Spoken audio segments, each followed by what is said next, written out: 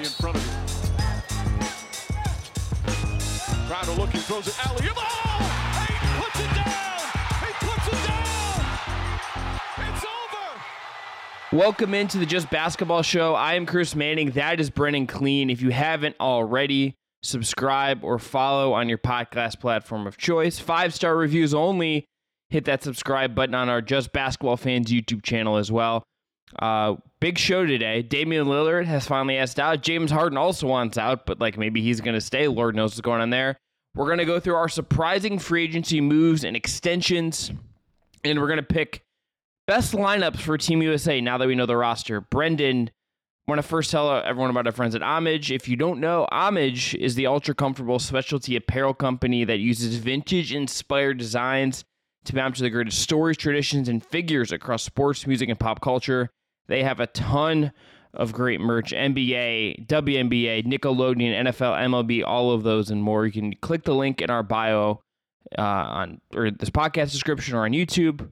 Some of the money, if you go buy something for yourself on this 4th of July, they think they have a sale right now as well. It goes back to the Just Basketball Show, so please do that. All right, Brendan, let's start with Dame Lillard. This is where I want to frame this because everyone can talk about the packages that Miami could offer, Brooklyn could offer, or should the Spurs get involved or whatever. This is what my brain has gone. It seems like he really would prefer Miami to everything else. Based on what we have read, Miami is Dame's preferred destination. It feels to me like this is now on Miami to get enough stuff to make Portland happy. I agree. I think that honestly, the Kevin Durant sweepstakes from last year tell you all you need to know about what's playing out right now, in my opinion. Anything you hear at this point should be heard under the assumption that both Miami and Portland know that more likely than not, Lillard is going to the Heat. And so whatever you're hearing is negotiating tactics between those two teams. So when you initially hear from Woj that Joe Cronin intends, the GM over there intends to work with Lillard, that means we know he wants to go to Miami. When you hear him say to Woj via statement or whatever it is, we're no longer doing that, that means give us more, right?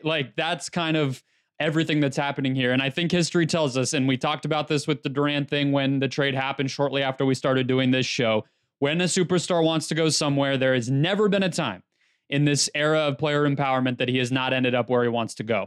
In the case of Kawhi Leonard, it took an extra year. That's the longest route we've ever seen it take, but they always end up where they want to go. And so I agree with you completely that the thing that's holding this up now is not only is Hero just not that appealing of a centerpiece when you look at Mikal Bridges or some of the guys, Shai Gilgeous-Alexander, that have gone over in these mega trades, even Walker Kessler, frankly, Lauri Markkanen in the Gobert deal. I was going to say, Markkanen becoming an all-NBA caliber forward in the Mitchell trade is sure. Yeah. I like Tyler Hero. He's not going to become an all-NBA guard overnight here. Yeah, and that's what I think is holding this up, because he's just not that appealing of a centerpiece anyway, but he just doesn't fit with the Trailblazers, right?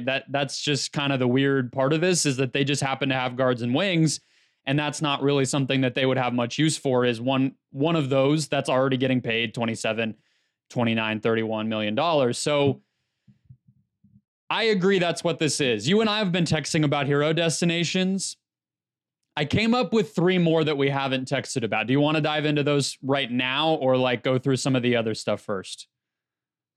No, I would just, the only thing I'll say is I think the number one hero team to me, if we wanted to get have it kind of make some sense, just in terms of they have a lot of picks and hero would be a nice fit for them, would be New Orleans.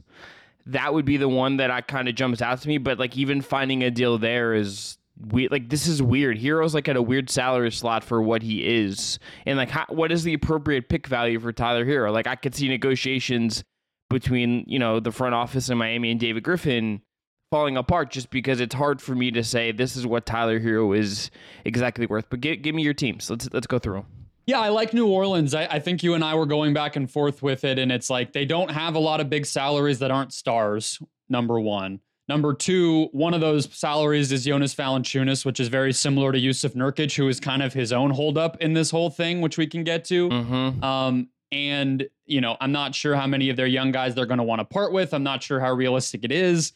Is trading CJ McCollum for Tyler Hero really that much of an improvement? And I think the part of it too, when you're thinking about Hero in general, is how much better is he going to get? It's just, there's not a track record of this type of guy improving dramatically. Like, it just doesn't happen very often that somebody who comes into the league with this type of profile where he's really a scoring guard, he's already won Sixth Man of the Year, and that kind of tells you all you need to know about him, is that type of guy somebody who you can bank on getting better. Maybe as a passer, maybe, you know, he rounds out his scoring game a little bit. He's already a pretty elite shooter, but that's just sort of what he is. I don't think he's going to get better defensively is really the biggest thing. He's small, right? Can I play one devil's advocate thing here? Sure. I wonder if there is a part of this with Hero where we are maybe undervaluing him a little bit just because the Heat went on this run without him in the playoffs. I understand some of that, like, simplified what they were doing, and like he is a defensive liability to some degree, right? Like, I think that's like a real thing. I think maybe like we are undervaluing kind of what he is, considering he just was out for a while and the team he's on like went on a run. I think like sometimes like we can, broadly speaking, we can apply like causation to someone being out, and I don't always think that's fair to the player that's out, right? Like there's people that would argue like, oh, the Cavs in the LeBron era were better without Kevin Love. That was never really true, right? Like here, that's a part of this that is stuck in my mind a little bit, is that are we maybe collectively undervaluing Hero a little bit because he was out for the certain time, and is someone out there going to look at him and say, that's a guy I actually really like and I can do something with him? Yeah, and I think that's valid. I mean, like my test on defense especially is always like, have you survived on good defensive teams? If you're out there and a coach that wants to put its best defensive lineup out there, or its best overall lineup out there, includes you in that, then like, what am I going to say to honestly, one of those that ended up kind of playing out over time in the positive direction with Duncan Robinson, who's also on this Heat team, where it's like, we've seen it work. So I don't think Hero is some sort of lost cause. He's also not on a max contract. He's paid a little less than some of the worst contracts out there. So I don't think it's egregious. I really do just think this is somewhat of a Portland thing. So I have the Grizzlies for Brandon Clark and Luke Kennard. So he basically fills that slot of kind of what Kennard did for them after he came over at the deadline, and we saw him make a decent impact for them in the playoffs even. He's a even worse defender than Hero, in my opinion, so maybe that's actually an upgrade for them. Maybe they have to throw some other picks or something in there that would go to Portland too. The Magic, which I think I've heard other people say, that would be something like Jonathan Isaac, Cole Anthony, and Chumo Kiki, or whatever other young guy you want to put in there. And that's sort of like the thing that Anthony has kind of been doing for them as a bench scorer. You just get an upgrade on that, and you're not having to send out too much.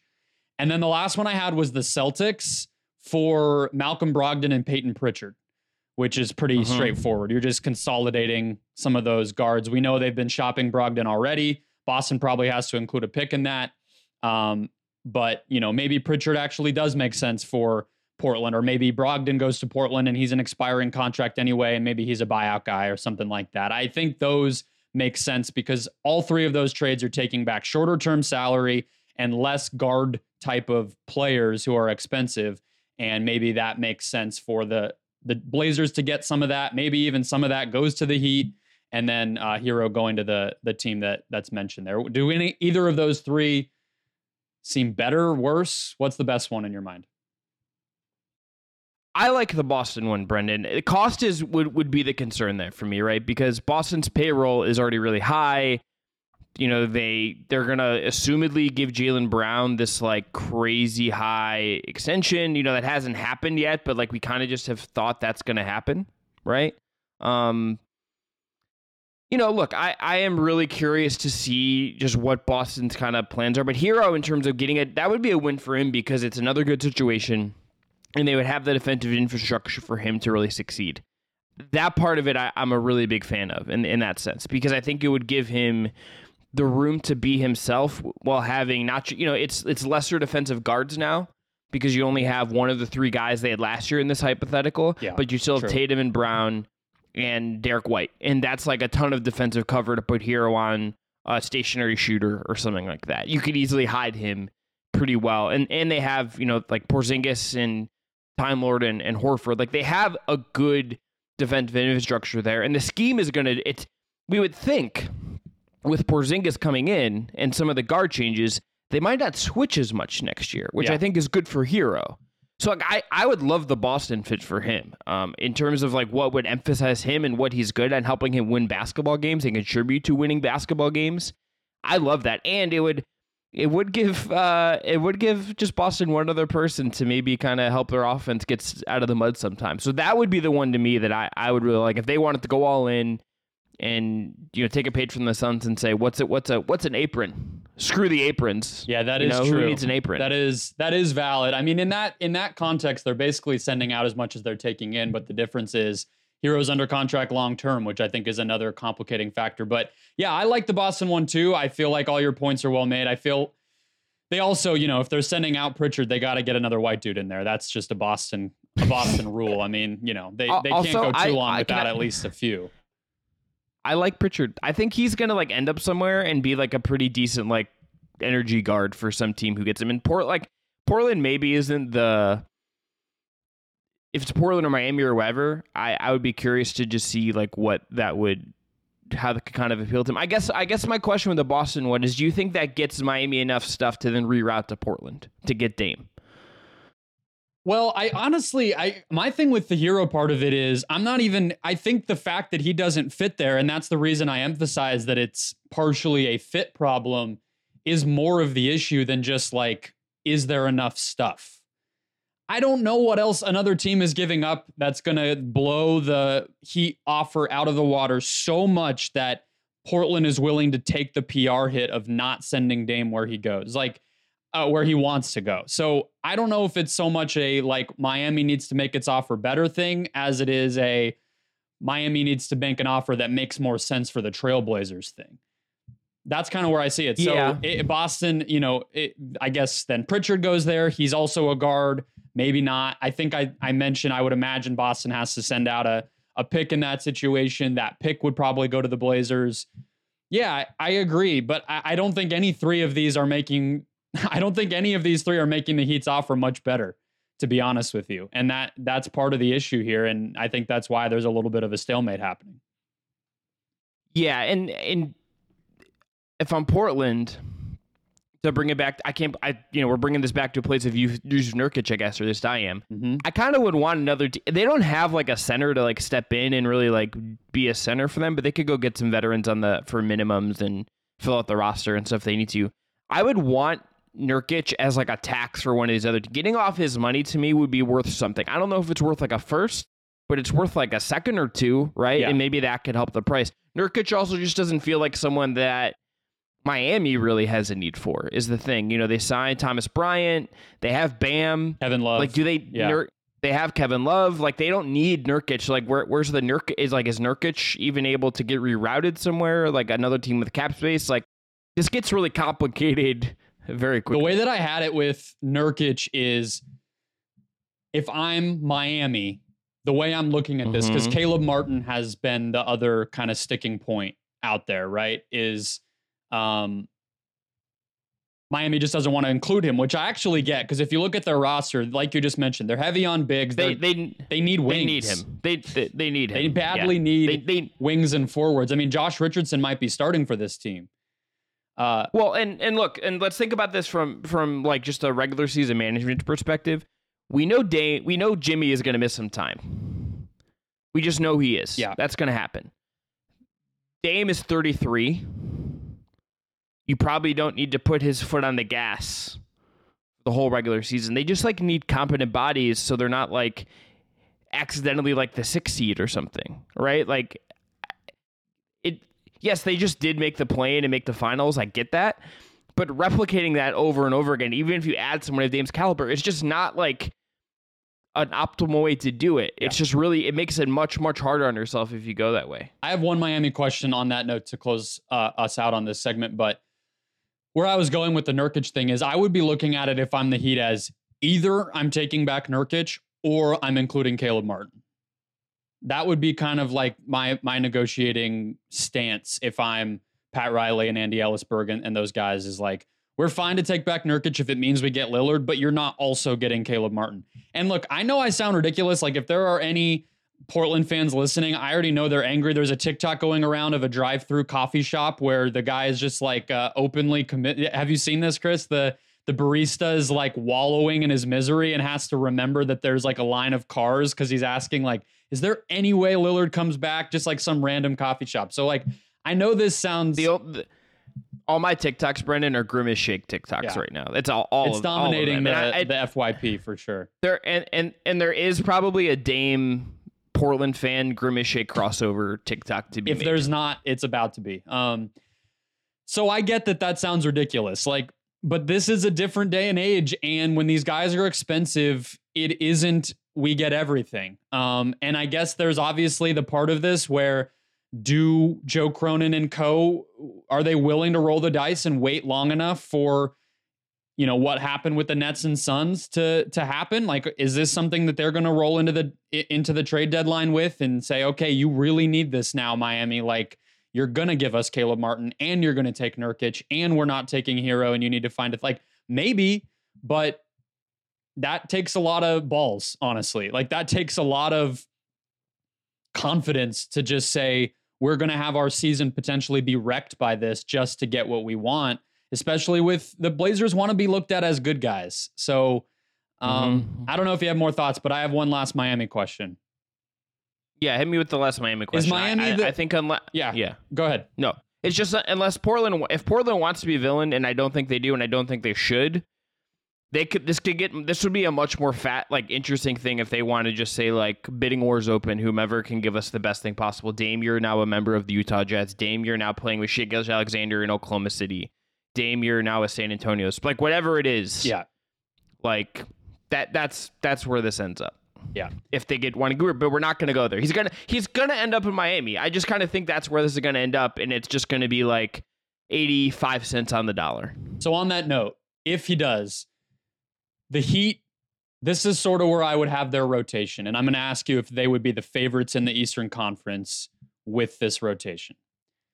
Okay. Lillard and Lowry, Josh Richardson at kind of the 2, Jimmy Butler at the 3.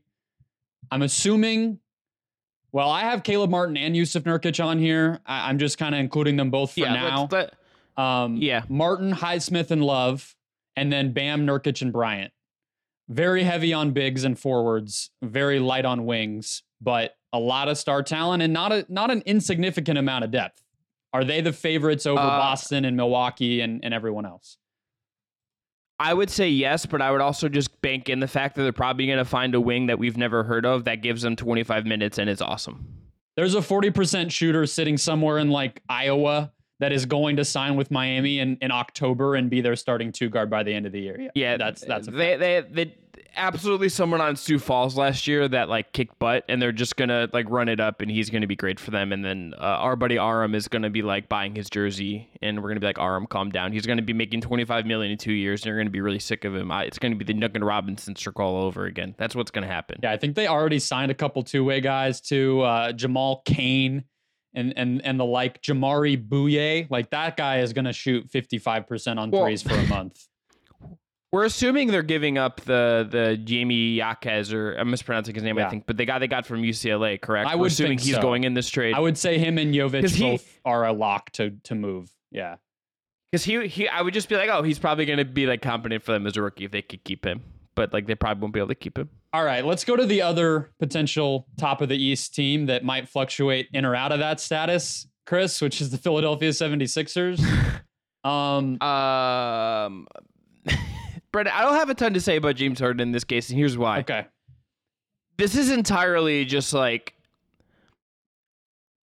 I'm not super moved by this.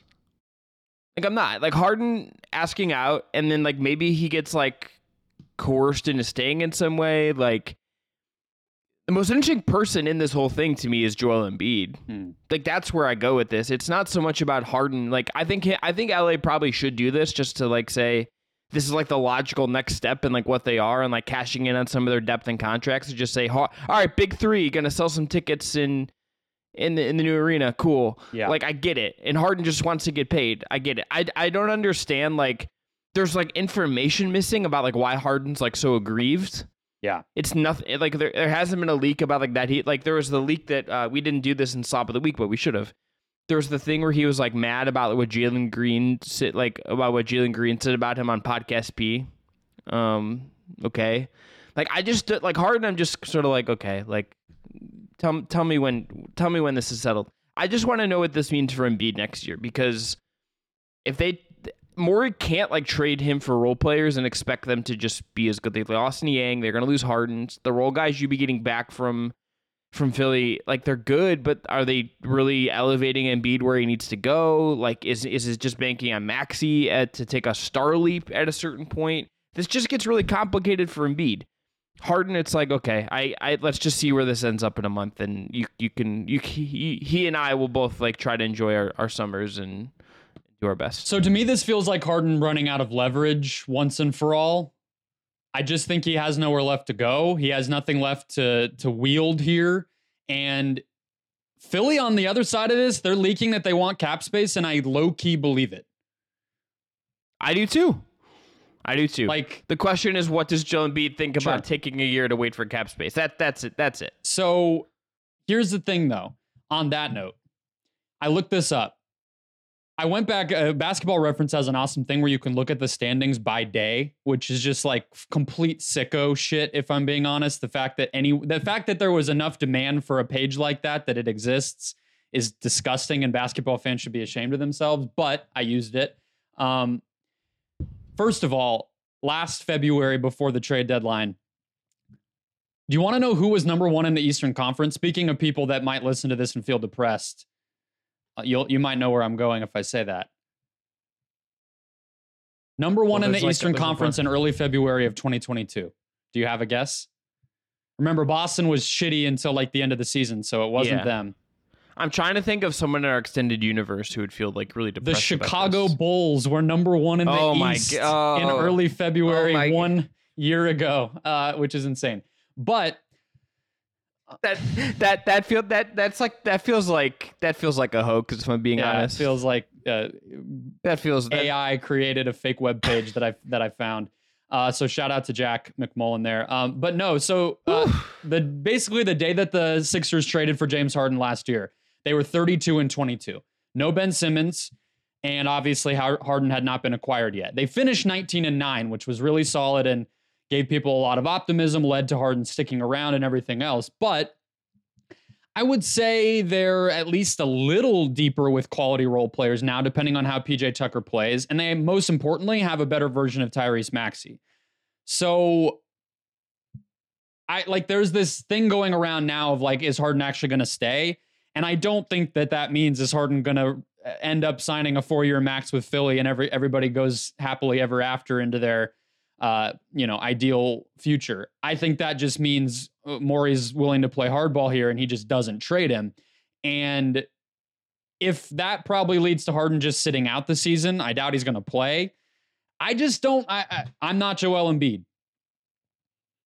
But if you could sell Joel Embiid on the vision of, you're good enough, big fella. We have a real backup center now in Paul Reed. And Tyrese can score with you. DeAnthony Melton's solid. PJ Tucker's solid. Tobias isn't going anywhere. Let's just keep winning games. We'll figure this James thing out later. And next summer, you tell us who you want in free agency. Like, that's not crazy. And so to me, if you're following here, this is a long timeline here. But if that kind of situation happens, I feel like the Sixers have two options here, which is get in on the Lillard sweepstakes, because that would be kind of the only thing worth trading for, in my opinion, right now. Maybe there's a Clippers deal that adds their depth if they can get Terrence Mann. And like, I think Brandon Boston is kind of interesting. Amir Coffey, whatever. Maybe there's some young guys on the Clippers that are worth it. I don't think so. I would say it's either Lillard and you have to give up Maxey, or you keep Maxey, keep Harris, and you just roll the dice on cap space next offseason. And the guys available then are Pascal, DeJounte Murray, Jaylen Brown, maybe Kawhi, maybe Paul George. It's not terrible. I think that's not a bad option if Daryl has a strong enough relationship with Embiid to be able to say, like, this is the plan for 1 year. Trust me. That's a lot of trust and a lot of ifs and a lot of, another year wasted of Joel Embiid, but I don't think it's an awful plan if everybody's on board with it. Should also note that, and I Googled 2024 free agents. Yeah. Should also note that Anthony Melton's a UFA after the season. That's a piece I think they would need to keep.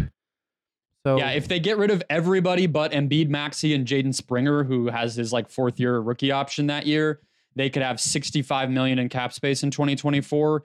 If they keep Melton, it's 50, which isn't quite 2 max slots, but it's 1.5. And then if it comes down to it, you're probably getting an upgrade over DeAnthony Melton in that situation. So maybe you do just get rid of him. But yeah, what do you think? Would you get in on the Lillard thing if it meant giving up Maxey?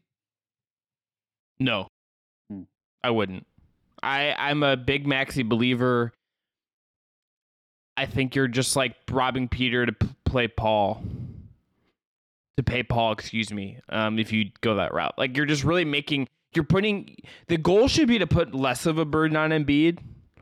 And if you get rid of Maxey just to bring in another guard, you're shortening the window a little bit and you're just raising the pressure on Embiid. And that to me is not a sustainable way. And a year from now, you could be being Embiid's well, can I go to the Knicks? And Dame's well, Embiid's gone. Why am I staying in Philly? You just get in a really tricky situation. Brendan, there's actually something, maybe a pod we should do before the season starts. The Philly is one of the teams I would love to go back and just track their moves the last 6 years, because there's just been so much. Because in some ways, Daryl is kind of untangling what Elton Brand did with Al Horford. Yeah. And he's untangling the process. So it's this whole web of things that is all built to this point. I think that might be worth going back through in detail at some point just to see where we get. Last thing here on the Clippers side was all that I had. I don't think that they should be in a hurry here either. No, because if they have the leverage. Yeah, exactly. I mean, it feels right now their season's not going to rise or fall based on getting James Harden, right? They just re-signed Russell Westbrook. Their season's going to be based on our Kawhi and Paul George healthy when it matters. History tells us probably not, but that's a separate conversation. They're not looking at this as if we get Harden, we're the favorites. That puts us over the top. It's a nice addition. It gives them another star. It gives them more offense, but it's not going to be the end-all be-all for them. And so what hurry are they in to bid against themselves? Which is really what they're doing. Who else would want James Harden? I think that's actually a harder question than who wants Tyler Hero or Damian Lillard or any of these other things. Who in their right mind would trade things for James Harden when he could be a free agent next year, which is what he's cemented for himself. He's not extension eligible. He cannot sign one. Doesn't matter what team he goes to or anything. He cannot sign an extension. So you're rolling the dice with one of the most volatile dudes in the league, and you have to give stuff up for him. Who's doing that besides the Clippers? I agree. He should have taken the 3 years, 160, whatever from Brooklyn and worried about it later. That he has cost himself a ton of money. And Brendan, I'm dying for the story about why Houston suddenly just didn't want to get in on James Harden. Dying to kind of understand where that came from. We may never know. I suspect it might have something to do with their head coach. Do you think they ever were? More than it does their ownership. I would suspect ownership was, and the GM. I suspect. I don't know if Udoka was yeah, let me coach James Harden. That would be my thesis. That would be if I had to present a topic and give you to sell you on it. It would be that I'm not sure Udoka was yeah, that's the guy I want to help me reshape the culture here in Houston. That is fair. All right, let's move on to surprising free agency moves. Brendan, I'm going to start with your team first, my number one. Eric Gordon, huh? Took not a lot of money to go play for the Phoenix Suns. The Suns quietly, I think, have had a really good, as far as getting guys for really cheap contracts. I thought Eric Gordon could have got more money and been maybe less of a chance to win a title, but in a really good position for himself and made $8 million, $10 million, whatever. He picked the Suns. That's a guy that could play in crunch time for them, or at least bridge them to crunch time, can provide minutes if Beal misses time or Book sprains an ankle or KD misses time. That's a great value signing for Phoenix and a caliber player I did not really think they were gonna be able to get. I can't believe this is my number one, but it kind of like blew my mind that he was like, yeah, I'm just going to go to Phoenix for like no money. I mean, the Gordon signing's great. I don't think you can argue that. I mean, I thought, maybe the mid-level at $12 million for Dallas might be what Gordon ended up taking. I'm sure there would have been some mini mid-levels and some biannuals and all these different exceptions that these types of fringe, older guys, but still worth something make. I mean, unless you're Brooke Lopez and you just get an entire new bag in your mid-30s. I thought that's what Gordon was going to do, but I guess it shows that he's been around a long time. He's been in a lot of different situations, and I guess he really did just want to win. I mean, I guess too, like that Houston situation of being on a really bad team and he wanted out and they couldn't trade him because they were playing hardball with value and whatnot. It feels like that maybe wore on him as well. So I would say that coming to Phoenix, playing a real role and having a chance to win a title makes a lot of sense. But obviously it's easy for us to all say, giving up money is easy. I mean, would you start Gordon based on what their rotation is? They have Campaign as a potential starter. They could go big and have, a Kogi or somebody, Keita Bates-Diop, who they just signed, or they could just get a little more kind of steady and sturdy and put the veteran Gordon in there. Would you start Gordon? Probably not, just because I think you're already skewing. You need some kind of defensive punch in that starting lineup. Like, it can't all be on like Katie and Aiden. So I would maybe lean more. And I think Frank Vogel might be like, can I start a Kogi? Can I start Yuta Watanabe or someone like that? Like, I think that's the kind of piece, but I think he's a first guy off the bench, high impact minutes guy. And it wouldn't surprise me if he closes games. Yeah. I don't think he starts, but I think he's absolutely in contention to be someone if they want to spread it out, 4 shooters and Aiden on the floor and bomb away. That to me sounds like a really hard thing to stop. Agreed. My first one, Chris Paul to the Warriors. Surprising move number one. To recap what that deal was, obviously Jordan Poole, in addition to a couple of recent draft picks, plus a 2030 first round pick and 2 seconds, go to Washington for Chris Paul.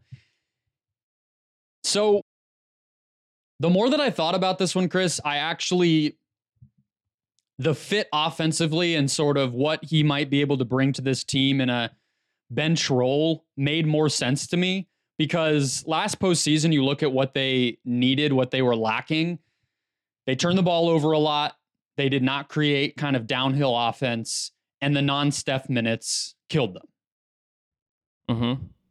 Those are all 3 things Chris Paul should be able to help. He's not going to get to the rim, but you could imagine him setting guys up, cutters, a pick and roll with Jonathan Kuminga in the second unit, for instance. Those types of things should help and work for them. But the Warriors, to me, like one of their other bigger problems that maybe doesn't show up in the numbers quite as much is they really missed having size. Like that championship team with Bielitsa and Otto Porter, those guys were important players for them, and it allowed them to not have to rely so much on Kevon Looney to play 40 minutes and just exhaust himself on the offensive glass, and Draymond to be overextended as a, you need to shoot type of guy. And so I would imagine like Wiggins probably bounces back. It sounds like they're going to sign Šarić, but the real reason I don't like this move is that size problem. And it feels like we're back to square one a little bit with part of the solution to the rotation issues that they are inevitably going to have with how expensive this team is. And by not trading Poole for a couple guys or, whatever, not trading Poole to get more flexibility to go out and sign a different type of player or re-sign somebody, is it's going to make Kerr have to play Kuminga and Moody again. And I just don't know if he wants to do that. And that seems like we're just going to have another year of arguing about whether those guys are ready and what they should or shouldn't be doing in the rotation and everything else. So Chris Paul solves some of their problems. He's an upgrade over Poole, I think, for what they need, but they have bigger issues that they didn't address with this trade that I think might still hold them back. It's also just going to be really weird to see Chris Paul in a Warriors jersey. Like, I don't think my eyes are going to be able to get used to it. Like, it's going to be Chris Paul. Like, anything he does in a Warriors jersey is just going to feel weird. Like I thought that with the Rockets too at first, and like like I think of him when I think of him, I think of him in a Clippers jersey. Like when he retires, that's what's gonna go into my head, and then probably the Hornets after that, just because like that was like my youth. Suns probably third, but like the Warriors thing is just gonna look weird. Like I also can't picture like Harden in like a Clippers jersey, right? Like it's just gonna like feel weird to me. I also just want to see how much. I think the other feeling out part process, Brennan, that I just don't know how it looks, and we've talked about this a little bit before. How much do they let Chris Paul just like be Chris Paul? Because he is like not exactly wired to play the way the Warriors do. That is not like his natural like way of playing. But like I would love to, like. People, there's a set team to run called Double Drag. You set two players that staggered screens for a ball handler. Imagine them running that with like Steph and Clay popping out and cutting off of that screen action, and Chris Paul making the decision to what shooter's the most open. Mm-hmm. Like that would be unguardable if they lean into some of the really weird stuff. But how much are they going to like empower Chris Paul to like be point guard? Well, so the question there, just like a cog in the machine. That gets us into the rotation question, right? One is, does he come off the bench? Period. Which there's actually there's been some stuff that he might start though. But either way, like even if he did whatever it is, if he's gonna play with their best lineup, which would be like the death lineup with Chris Paul, that is such a small lineup. And then it's like, who do you bench? And it's probably Looney, but Chris Paul, Steph Curry, who are both, small and competitive defenders, but not like, that physical, that much of a stopper by any means. Old Clay, Wiggins, and Draymond. Like, who is that lineup stopping? Even with how locked in and keyed in they can be. I don't know. But I like the idea of a bench lineup with Chris, Saric. Those two actually had an awesome two-man game in Phoenix. It's kind of weird and funny that they're going to end up together. And then like Peyton, Kuminga, and Moody or something like that. That's actually kind of a fun idea as a bench unit. And I do think on the bench, they'll allow him to cook, to your question. Like I think when he's out there without the stars might actually be the time when he's kind of most empowered. But I am, like you, questioning the fit when he's on the court with the starters. If you just look at it as like, did they upgrade over Poole? I think it's a good move, but I don't think Poole was the only thing wrong with the team. I think that's kind of the way I would put it. Bingo. Brendan, you're very smart. All right, my number 2. You're my guy, Brendan. I'm always gonna gas you up as much as I can. This is not so much a surprise for me because I think this is what it was coming, but I'm a little skeptical. So LaMelo Ball, huh? LaMelo Ball got the max rookie extension. 5 years, 207. By the way, just seeing Anthony Edwards go up to 260. I think Balls would be that too. I'm sure it has the escalators in it if they get All NBA or MVP or whatever. I am just a little bit of a LaMelo Ball skeptic. I think he certainly has tons of talent, tons of upside, tons of ability, has great size. I just am a little bit unsure that he is like, we have seen him in a situation, and some of this is like the Hornets' fault, not really his fault, but it just feels like he is like a stat, like it's been like heavy stat guy, not like driving winning guy, and he's a horrific defender. Like I don't know about a horrific defender. I think he can be a fine horrific defender, or a fine team defender. if you're like 6'7" with long arms, you should be able to survive on D. And he's like pretty fluid as a mover. Yeah, it's just I don't think he's gotten there yet. Last year, I know 36 games, injury stuff, which, by the way, he played 51 games as a rookie, played 75 in year 2, and then only played 36 last year. Like, are there injury concerns with LaMelo? I think that's fair to wonder. Yeah. Last year, rated out analytically, is his worst defensive season for whatever that is worth. I am just a little bit skeptical, and look, he's 21, he'll be 22 at the end of the summer. You mentioned the size, the shot making, the passing is all there. I am just a little bit okay, this is just you've committed to this being your guy, and it's now kind of on him to help shepherd them in a different direction. And like, whereas like with Ant, I'm just kind of sure he's going to handle whatever nonsense the Wolves kind of put him in, and he's going to make them great. And I think he's worth that contract. LaMelo, I just need to see that actually happen before I'm like, yeah, that guy's actually like a bona fide max player. Yeah, I would put. I don't think that's in a unfair. different way. Desmond Bane, I would have similar skepticism that Desmond Bane is worth the money he got. Desmond Bane inspired far too much Twitter debate. Thanks to one Matt Moore. Not necessary. It's okay. LaMelo Ball, as boring of an analysis as it might be, it is also just something where it's the Charlotte Hornets, and you absolutely cannot let that guy walk. It just is what it is. You get anybody even close to that talented in the door, and you pay them every dollar you can until they leave. I mean, that's just sort of what you have to do. I think the defense, it's kind of a test of how are you supposed to evaluate the defense when a player is having to do things that they ideally wouldn't have to do on a good team, right? So it's like, yeah, how can he be a good team defender when there is no team defense in place, right? And like maybe there's a little bit of optimism because they were notably, as everybody has talked about who's mentioned Charlotte recently, like they were a great defense down the stretch of the season. Now it was like fake March and April basketball, but they actually locked down and there's some talent there to start to turn the corner. So maybe that helps, but I just think you got Steve Clifford, baby. Steve Clifford doing his thing. And look, this roster just real quick is not particularly great either. I think it's kind of reprehensible to stay in the Miles Bridges business. I wouldn't feel good about that if I'm a Hornets fan. I understand, like, whatever. Maybe they trade him because now he just signed his offer sheet or whatever. No trade clause roster is not when you sign that, so they're in a real mess. They had their out was to not extend him the qualifying offer. They did it, so now they are in the bed of their own making. Yeah, should have got out of that business. The Hayward thing didn't totally work. They still have Rozier. We'll see what happens with Brandon Miller. That roster is not exactly helping LaMelo Ball, but it's on him more than, and they missed on the Boone pick. It feels like it is on him more than anybody else to shepherd them into the future, and that's a lot to ask of LaMelo Ball based on what we've seen of him so far. What's your next $51 million in cap space next year, Chris? Maybe someone's coming to Charlotte.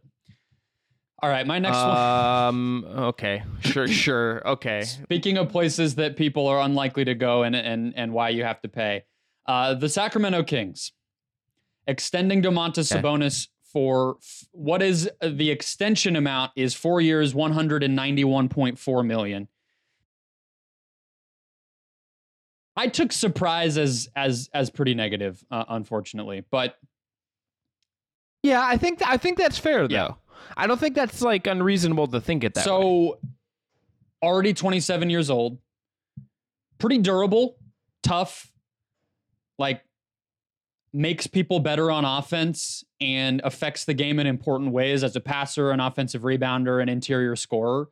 But again, 27, not much upside to continue to improve, in my opinion. Can't space the floor. I think actually has regressed as a shooter, probably just from a mentality standpoint. There were times when the Warriors were leaving him open in the mid-range and he looked uncomfortable, whereas he started his career bombing threes next to Russell Westbrook. It's bizarre that he looks so uncomfortable shooting the ball. So maybe it can get back to respectable, but I don't think he's going to be a good shooter ever. And he's one of the worst defenders in the NBA. Like, there's just not a way to slice that positively. He has to play center because he can't guard forwards, but he does not protect the rim and, doesn't switch, which goes back to not being able to defend forwards or smaller players. And the Kings are just locking him in way above market rate. Like, I don't think Domantas Sabonis, if he had hit free agency, is getting $40+ million a year. Maybe I'm wrong. Teams are always willing to offer big deals. We just saw Fred VanVleet get a bunch of money. But to me, it just comes down to, like, there is a difference between appreciating the return to relevancy and rewarding the guys who kind of got you there and just overpaying for, like, the good vibes of a great season. And it feels like that's kind of what they did here. Yeah, and I was a little surprised. I mean, maybe just they found out, Kuzma was going to get that offer from DC, maybe preferred to stay there. Maybe some of the trade options kind of fell dry. I know they brought over that guy from the EuroLeague MVP to their team, and I know there's some optimism around him. But like to me, this was signaled when they re-signed Harrison Barnes. That was like clearly the guy that I think if you wanted to go spend on an upgrade, even with banking on Murray's improvement, that was probably the spot that you would say, okay, let's pay to upgrade here and figure it out, or you make a Beal trade or something like that. And obviously Beal dictated where he wanted to go, end up in Phoenix. Congratulations to you, Brendan, for getting to cover just like an absolutely. You never have to do draft prep, I guess, for a long time for the Suns. Like until 2030, it's like 2 presidential cycles. But I think like the Barnes thing was the signal that it's like this is just going to be run it back season for the Kings, and that puts a lot of pressure on Fox to replicate what he did last year. That puts pressure on Sabonis, assuming his hand is healthy, to kind of do a lot of what he did last year. Yeah, this becomes like a really, really complicated thing for him to do, for them as a team to do over and over again. Even if I like some of the moves, even if I would bank on improvement if I were them, it's not a lock that all just kind of works out. History, I don't think in any sport, banking on things just getting better year over year ever works. Someone's going to get hurt. You're going to have some stagnation. You're going to have an up and down roller coaster. So I think just assuming in their case, maybe they just felt they got put into this spot, but it's really hard to project out that things just won't figure themselves out. Well, here's the thing. So, Keegan Murray is going to get better. I'm not sure who else is. Maybe Kessler Edwards, like on a minimum. Like I just Davion Mitchell, if he keeps coming along, but Malik Monk, Kevin Huerter. Those guys are Fox's. Fox is 25. Would you assume Fox is done improving in some way? I think Fox can get better. I also think that there is a not zero chance that he had an outlier shooting season last season and might actually regress. I mean, the dude shot 55% from mid-range. That's just out of this world compared to what he had been. So this is a good point. So 58.4% on 2-pointers last year. He had never been higher than 53.9 before that. And the year before, in 21-22, he was 52.4. So this was that's a significant he was leap. 77% at the rim compared to 65 the previous year, and 51% from mid-range compared to 46 the year before that, and he still doesn't hit his threes. Yeah. I'm not saying he won't improve, but I think that there's an equal chance that he actually dips back down as a shooter, that he does get better. Yeah, especially because he's not like the highest volume free throw guy. 6 a game last year. You'd almost would want him to get to the line more, but to kind of maybe compensate for some of that, but that doesn't feel super there. I agree with you on this. What I would say with the Sabonis thing is I also kind of just get why they did it. I do get, it's like I get all of this. I get all of the thing. There's not really, even if there's moves, Brennan, that surprise me or I don't get, I can kind of understand why like 95% of these moves have happened or why things have gone a certain way. I get why the Kings did the Sabonis thing. It's like you reward the guy who I think is a big part of their culture and has really embraced being there, but it does also kind of put you in a spot. And I guess we also, this is another one of those stories I would love to read like after the fact. How did the Kuzma stuff just never materialize for them? Was there not a trade that materialized for them that they could use their cap space on in a certain way? And then they just feel like after, not tampering, but talking to people before the free agency open, did they just kind of learn it's like, okay, we don't have a choice but to run this back, and maybe it's on trading Barnes in 6 months and to find our upgrade. Well, so I hear you on there probably wasn't a better pathway if all of that played out the way that it did than just running it back. And like we can say, oh, Grant Williams, and it's like, okay, I mean, at the end of the day, are you getting 2% better if you bring in Grant Williams over Harrison Barnes? Like, I think you are picking nits at a certain point. So you're absolutely right. Running it back makes a lot of sense. It's not so much the issue. My issue is not that they used the cap space they created to get Sabonis. My issue is that they extended him for 4 more years beyond that for 40 to almost 50 by the end of it $1 million. That's the issue that I have. It's not giving the $8 extra million this season, which makes perfect sense because he was only getting paid $22 million. That is like not even close to all-star level. Bargain. Yeah. So I get rewarding him. They had money to do it. Why not?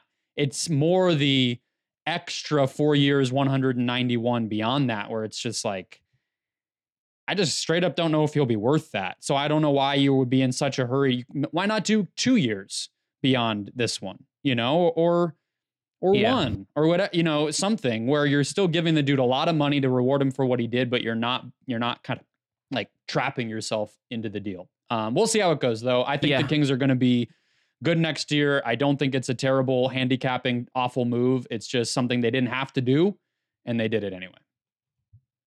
Yeah, for a guy that is like all-star level, but not like a lock to necessarily be an all-star year after year after year. All right, my last one, Brendan. It's very quick because I don't know what there's to say about it other than the fact that I can't believe someone didn't like give Austin Reeves more than what he got with the Lakers. He got 4 years, $56 million. That is, I believe, is that not less annually year over year than Rui Hachimura got? I think Hachimura got 51. Sense to me. But he got 3. Yeah, over 3. Yeah, you're right. But he got 3. That's what I'm saying. So like that doesn't make sense to me. Reeves is a better player. Reeves is the third best player in the Lakers. Oh yeah. He is. I don't understand how he got 456. I know he got a player option in year 3. I understand he's an RFA and like the RFA market does suppress value for guys. I get all of that.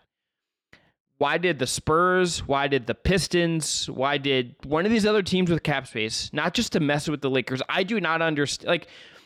Like the Rockets? Like, why not? Why not just offer like them the money and just mess with the Lakers? They're going to match it. They don't have a choice. They're over a barrel. They've signaled for months they were going to match it. Maybe that's why.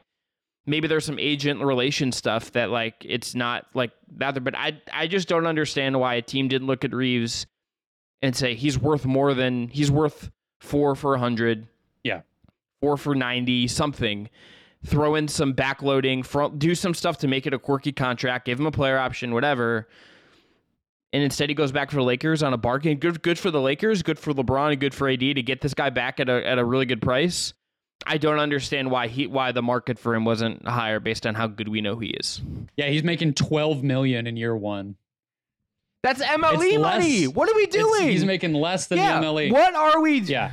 I don't understand this. I do not understand how we ended up in a world, Brendan, where Rui Hachimura, who had a great playoffs, proved himself, acquitted himself. I don't understand how he ended up getting more money year over year than Austin Reeves. And when Austin Reeves is a better player, who plays with the ball in his hands, who makes shots, who takes pressure off of LeBron James so LeBron doesn't have to grind himself into dust to help them manage the offense. Like that is so valuable. Yeah. It's a really valuable skill set, and no other team was like, yeah, we'll try. F it. Like the Pistons traded for Joe Harris, and you're telling me that they couldn't have executed that a couple of days later and instead just throwing money at Reeves to maybe say hypothetically play with Cade and at least mess with the Lakers a little bit? I don't. So the Pistons one is actually my last one, so it'll translate us or transition us perfectly.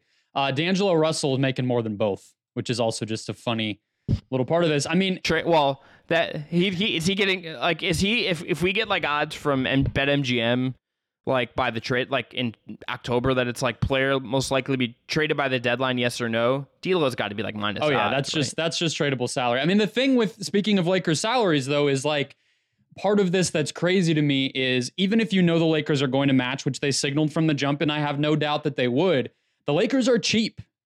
This is not a blow through the second apron team. This is not a, Golden State Warriors, Clippers, Bucks, Suns type of organization. Like they'll pay the tax, but they don't want to pay the repeater tax. This is a PPP loan team, Yes, Brennan. It is. And so like, yeah, I guess if you're a team with cap space that was thinking about this, there's an easy reason why you maybe don't do it, which is, okay, they're going to match. But even if the only thing you get out of it is screw the Lakers a little bit and get them closer to the luxury tax, I don't know why you would not just do that. Even that makes plenty of sense. And we know teams have issues with the Lakers, and rightly so. They get guys on cheap contracts that could go elsewhere all the time. So why not screw them back here a little bit? I have a question for you. One target that I think evaporated before we get to the Pistons on the Reeves side of things. If you're the Utah Jazz, trade for John Collins or offer Austin Reeves an offer sheet? Offer Austin Reeves an offer sheet. I agree, but I guess that's a perfect illustration of the thing that teams were dealing with here, which is like in the Collins case, you actually get a player. In the Reeves case, you probably don't. Right? Because he's just going to go back to LA. And you control one and you control one and you don't control the other one. Yeah. That simple as that. Like you can control the trade to some degree. You can't control RFA. I mean, like we've known, Brennan, for the last however long that RFA just doesn't exist in the same way it used to anymore. It like is kind of like no man's land. If you're someone who goes into RFA, you're gonna get squeezed financially. Just ask Grant Williams, who's probably going to go back to the Celtics on like a really cheap deal, it seems like at this point. All right, on to the Pistons, my last one here. I don't understand what they did whatsoever. They traded a second round pick for Monte Morris, and I believe they got 2 seconds and Joe Harris in order, and I think they just traded out cash in order to take an expensive player off of Brooklyn's hands. It seems like the agreement there was, hey, don't sign Cam Johnson to an offer sheet because we're just going to match it. Have another forward shooter instead. We have one for you who's expiring. Take him. He's similar, and don't ask us any questions. And the Pistons said, okay. One, I would have just offered Cam Johnson like a freakish amount of money just to see what happens. I would have too. And so that's like part of my frustration with it overall. As far as Monte Morris, I don't understand bringing in another point guard when they already kind of had too many. I mean, maybe, it's an opportunity to not have to bring Cade along so quickly, but they have Ivy, they have Cade. Maybe Killian Hayes just isn't part of their future plans, so they don't care about boxing him out of playing time. I think Asar Thompson is probably somebody who will want some reps, at least, as a second side creator, if nothing else. I get wanting an adult point guard in the room. I just don't know if that guy makes sense to play. And so even set aside the fit of individual players here, because I think those guys will both help the team. It's not even that they're bad players or anything, Harris and Morris, but I just kind of see this Pistons team as headed toward the same issue they had last year, where they hire Monty Williams that at the salary they did, which brings with it like a pretty obvious pressure or momentum toward trying to win more. And if you create that environment, you're asking the coach to play veteran players. I mean, we just saw Houston do an extreme version of that, but the Pistons didn't seem like they're willing to commit to it. So maybe I'm wrong and Monty Williams just plays the young guys and he's really ready to just kind of build the painful way and let those guys improve naturally. But it seems like what might happen, what I would imagine could happen, is he's just going to defer to veteran guys who are not very good, all things considered, and they're going to be just kind of caught in no man's land where they're not maximizing development, but they're also not maximizing winning, and they're just kind of like spoon feeding Monte Morris and Bojan Bogdanovic and Joe Harris a bunch of minutes to go 30 and 52 next year. And that feels like it would be a pretty big mistake if you're just trapped between those two options. So I saw the Pistons late in the season in person, and it was one of the most helpless scenes of basketball, Brennan, that I've ever seen in person in a long time. It was miserable. Like they had no reason to be there. It was clearly just like cardio, and I felt really bad for Bojan Bogdanovic. Just I know he got a lot of money, but it's like, what are you doing on this team? So I agree with you, but I also wonder if the fear of just being in that situation again and not being in a situation where Cade is playing more impactful basketball and Monty is not getting to kind of instill like competitiveness in them with vets. That's tricky. All right, Brandon, real quick, let's end on one last thing. Team USA roster's out. Let's each give our bet. This was your idea. I want to give you credit. Best lineup Team USA can run out. You go first. You want me to go first? You want to go first? Okay. I have two options in our planning sheet, and I've decided I'm going to go with Halliburton, Edwards, Ingram, Bridges, and Triple J. You got two big forwards. You got Hallie and Edwards to be big guards and creators. And Hallie can play off the ball. Halliburton can play off the ball of Edwards at times and do that stuff. And Triple J, I think, is the lock to be in these lineups. He has to he's the best center on the roster by far. He can switch everything. I think this five can switch just about anything. It's dynamic. It's athletic. It can play fast. Ingram and Edwards can be the half-court creators as much as you need, just someone to get a tough bucket here and there. So to me, that's the one. The other one would have been Brunson, Halliburton, Ingram, Bridges, and Triple J. Or if you wanted to slide Bridges out and put Ann in, I could go with that option as well. All right, just for the sake of disagreement here. You're going to put You gonna put like Walker Kessler in here? So, oh my, you are maybe. okay. I'm gonna, for the sake of consideration, your first one is probably the most realistic. Halliburton, Ant, Ingram, Bridges, Jaren. Side note, pretty risky for Ingram and Jaren to be playing in this thing, especially if they're going to be kind of workhorses like we think. Those guys don't exactly have like the cleanest bill of health, so I would be a little bit nervous if I'm their teams. I mean, happy for those guys. Representing your country is dope, but we'll see. Reeves, Ant, Mikhail, Jaren, Kessler. I think that Reeves is a better defender than Halliburton, and I like having size, especially the reason I bring this up, honestly, is not just to like be obnoxious, but they're going to be going against big teams. Gobert, Jokic, Giannis, potentially, depending on how things play out. You know, I don't know how good Greece is going to be, but, you know, Slovenia always has bigs. Spain always has bigs. So I think Kessler's going to play more than we realize. I don't think this is going to be just Jaren at center for, you know, 75% of every game, even if that's like the most NBA type lineup. Like, they're going to need to play bigs. And I honestly think Halliburton, I'm going to be really intrigued by him because he seems like a guy who some of these European guards that are just going to mash him, I could see him struggling, to be honest, because he is just, I mean, he's not a good defender right now, whether we love him or not. Yeah, he's kind of small. That's why I wonder, like, Brunson might get some of these in close games just because, like, I think Brunson's not going to get pushed around like that. He's bulky. He's strong. Guys, not a great defender either, but, like, a little more physically imposing. Very excited for the World Cup. Very excited. Also, Kerr. Both excited for this one. Then the last one when it was just, like, Celtics Central. That sucked. And they lost. They got, like, bronze, right? Yeah, embarrassment. The other thing to remember is Steve Kerr's the coach. So, like, even if you're dreaming up like a Halliburton, Jaren pick and pop, like, that's not how Steve Kerr's going to play. So, you know, get ready to be frustrated by, he's just going to play like Cam Johnson 105% of the available minutes just to have a shooter to do some split cuts. All of America is going to become Warriors Twitter, just demanding that more Steve Kerr runs more pick and roll. Stop playing. Good thing they actually only have one traditional center because Kerr would play three if he could. Should have got like Draymond on this. Actually, team, quick question as we close out. Why did Cat not play in this?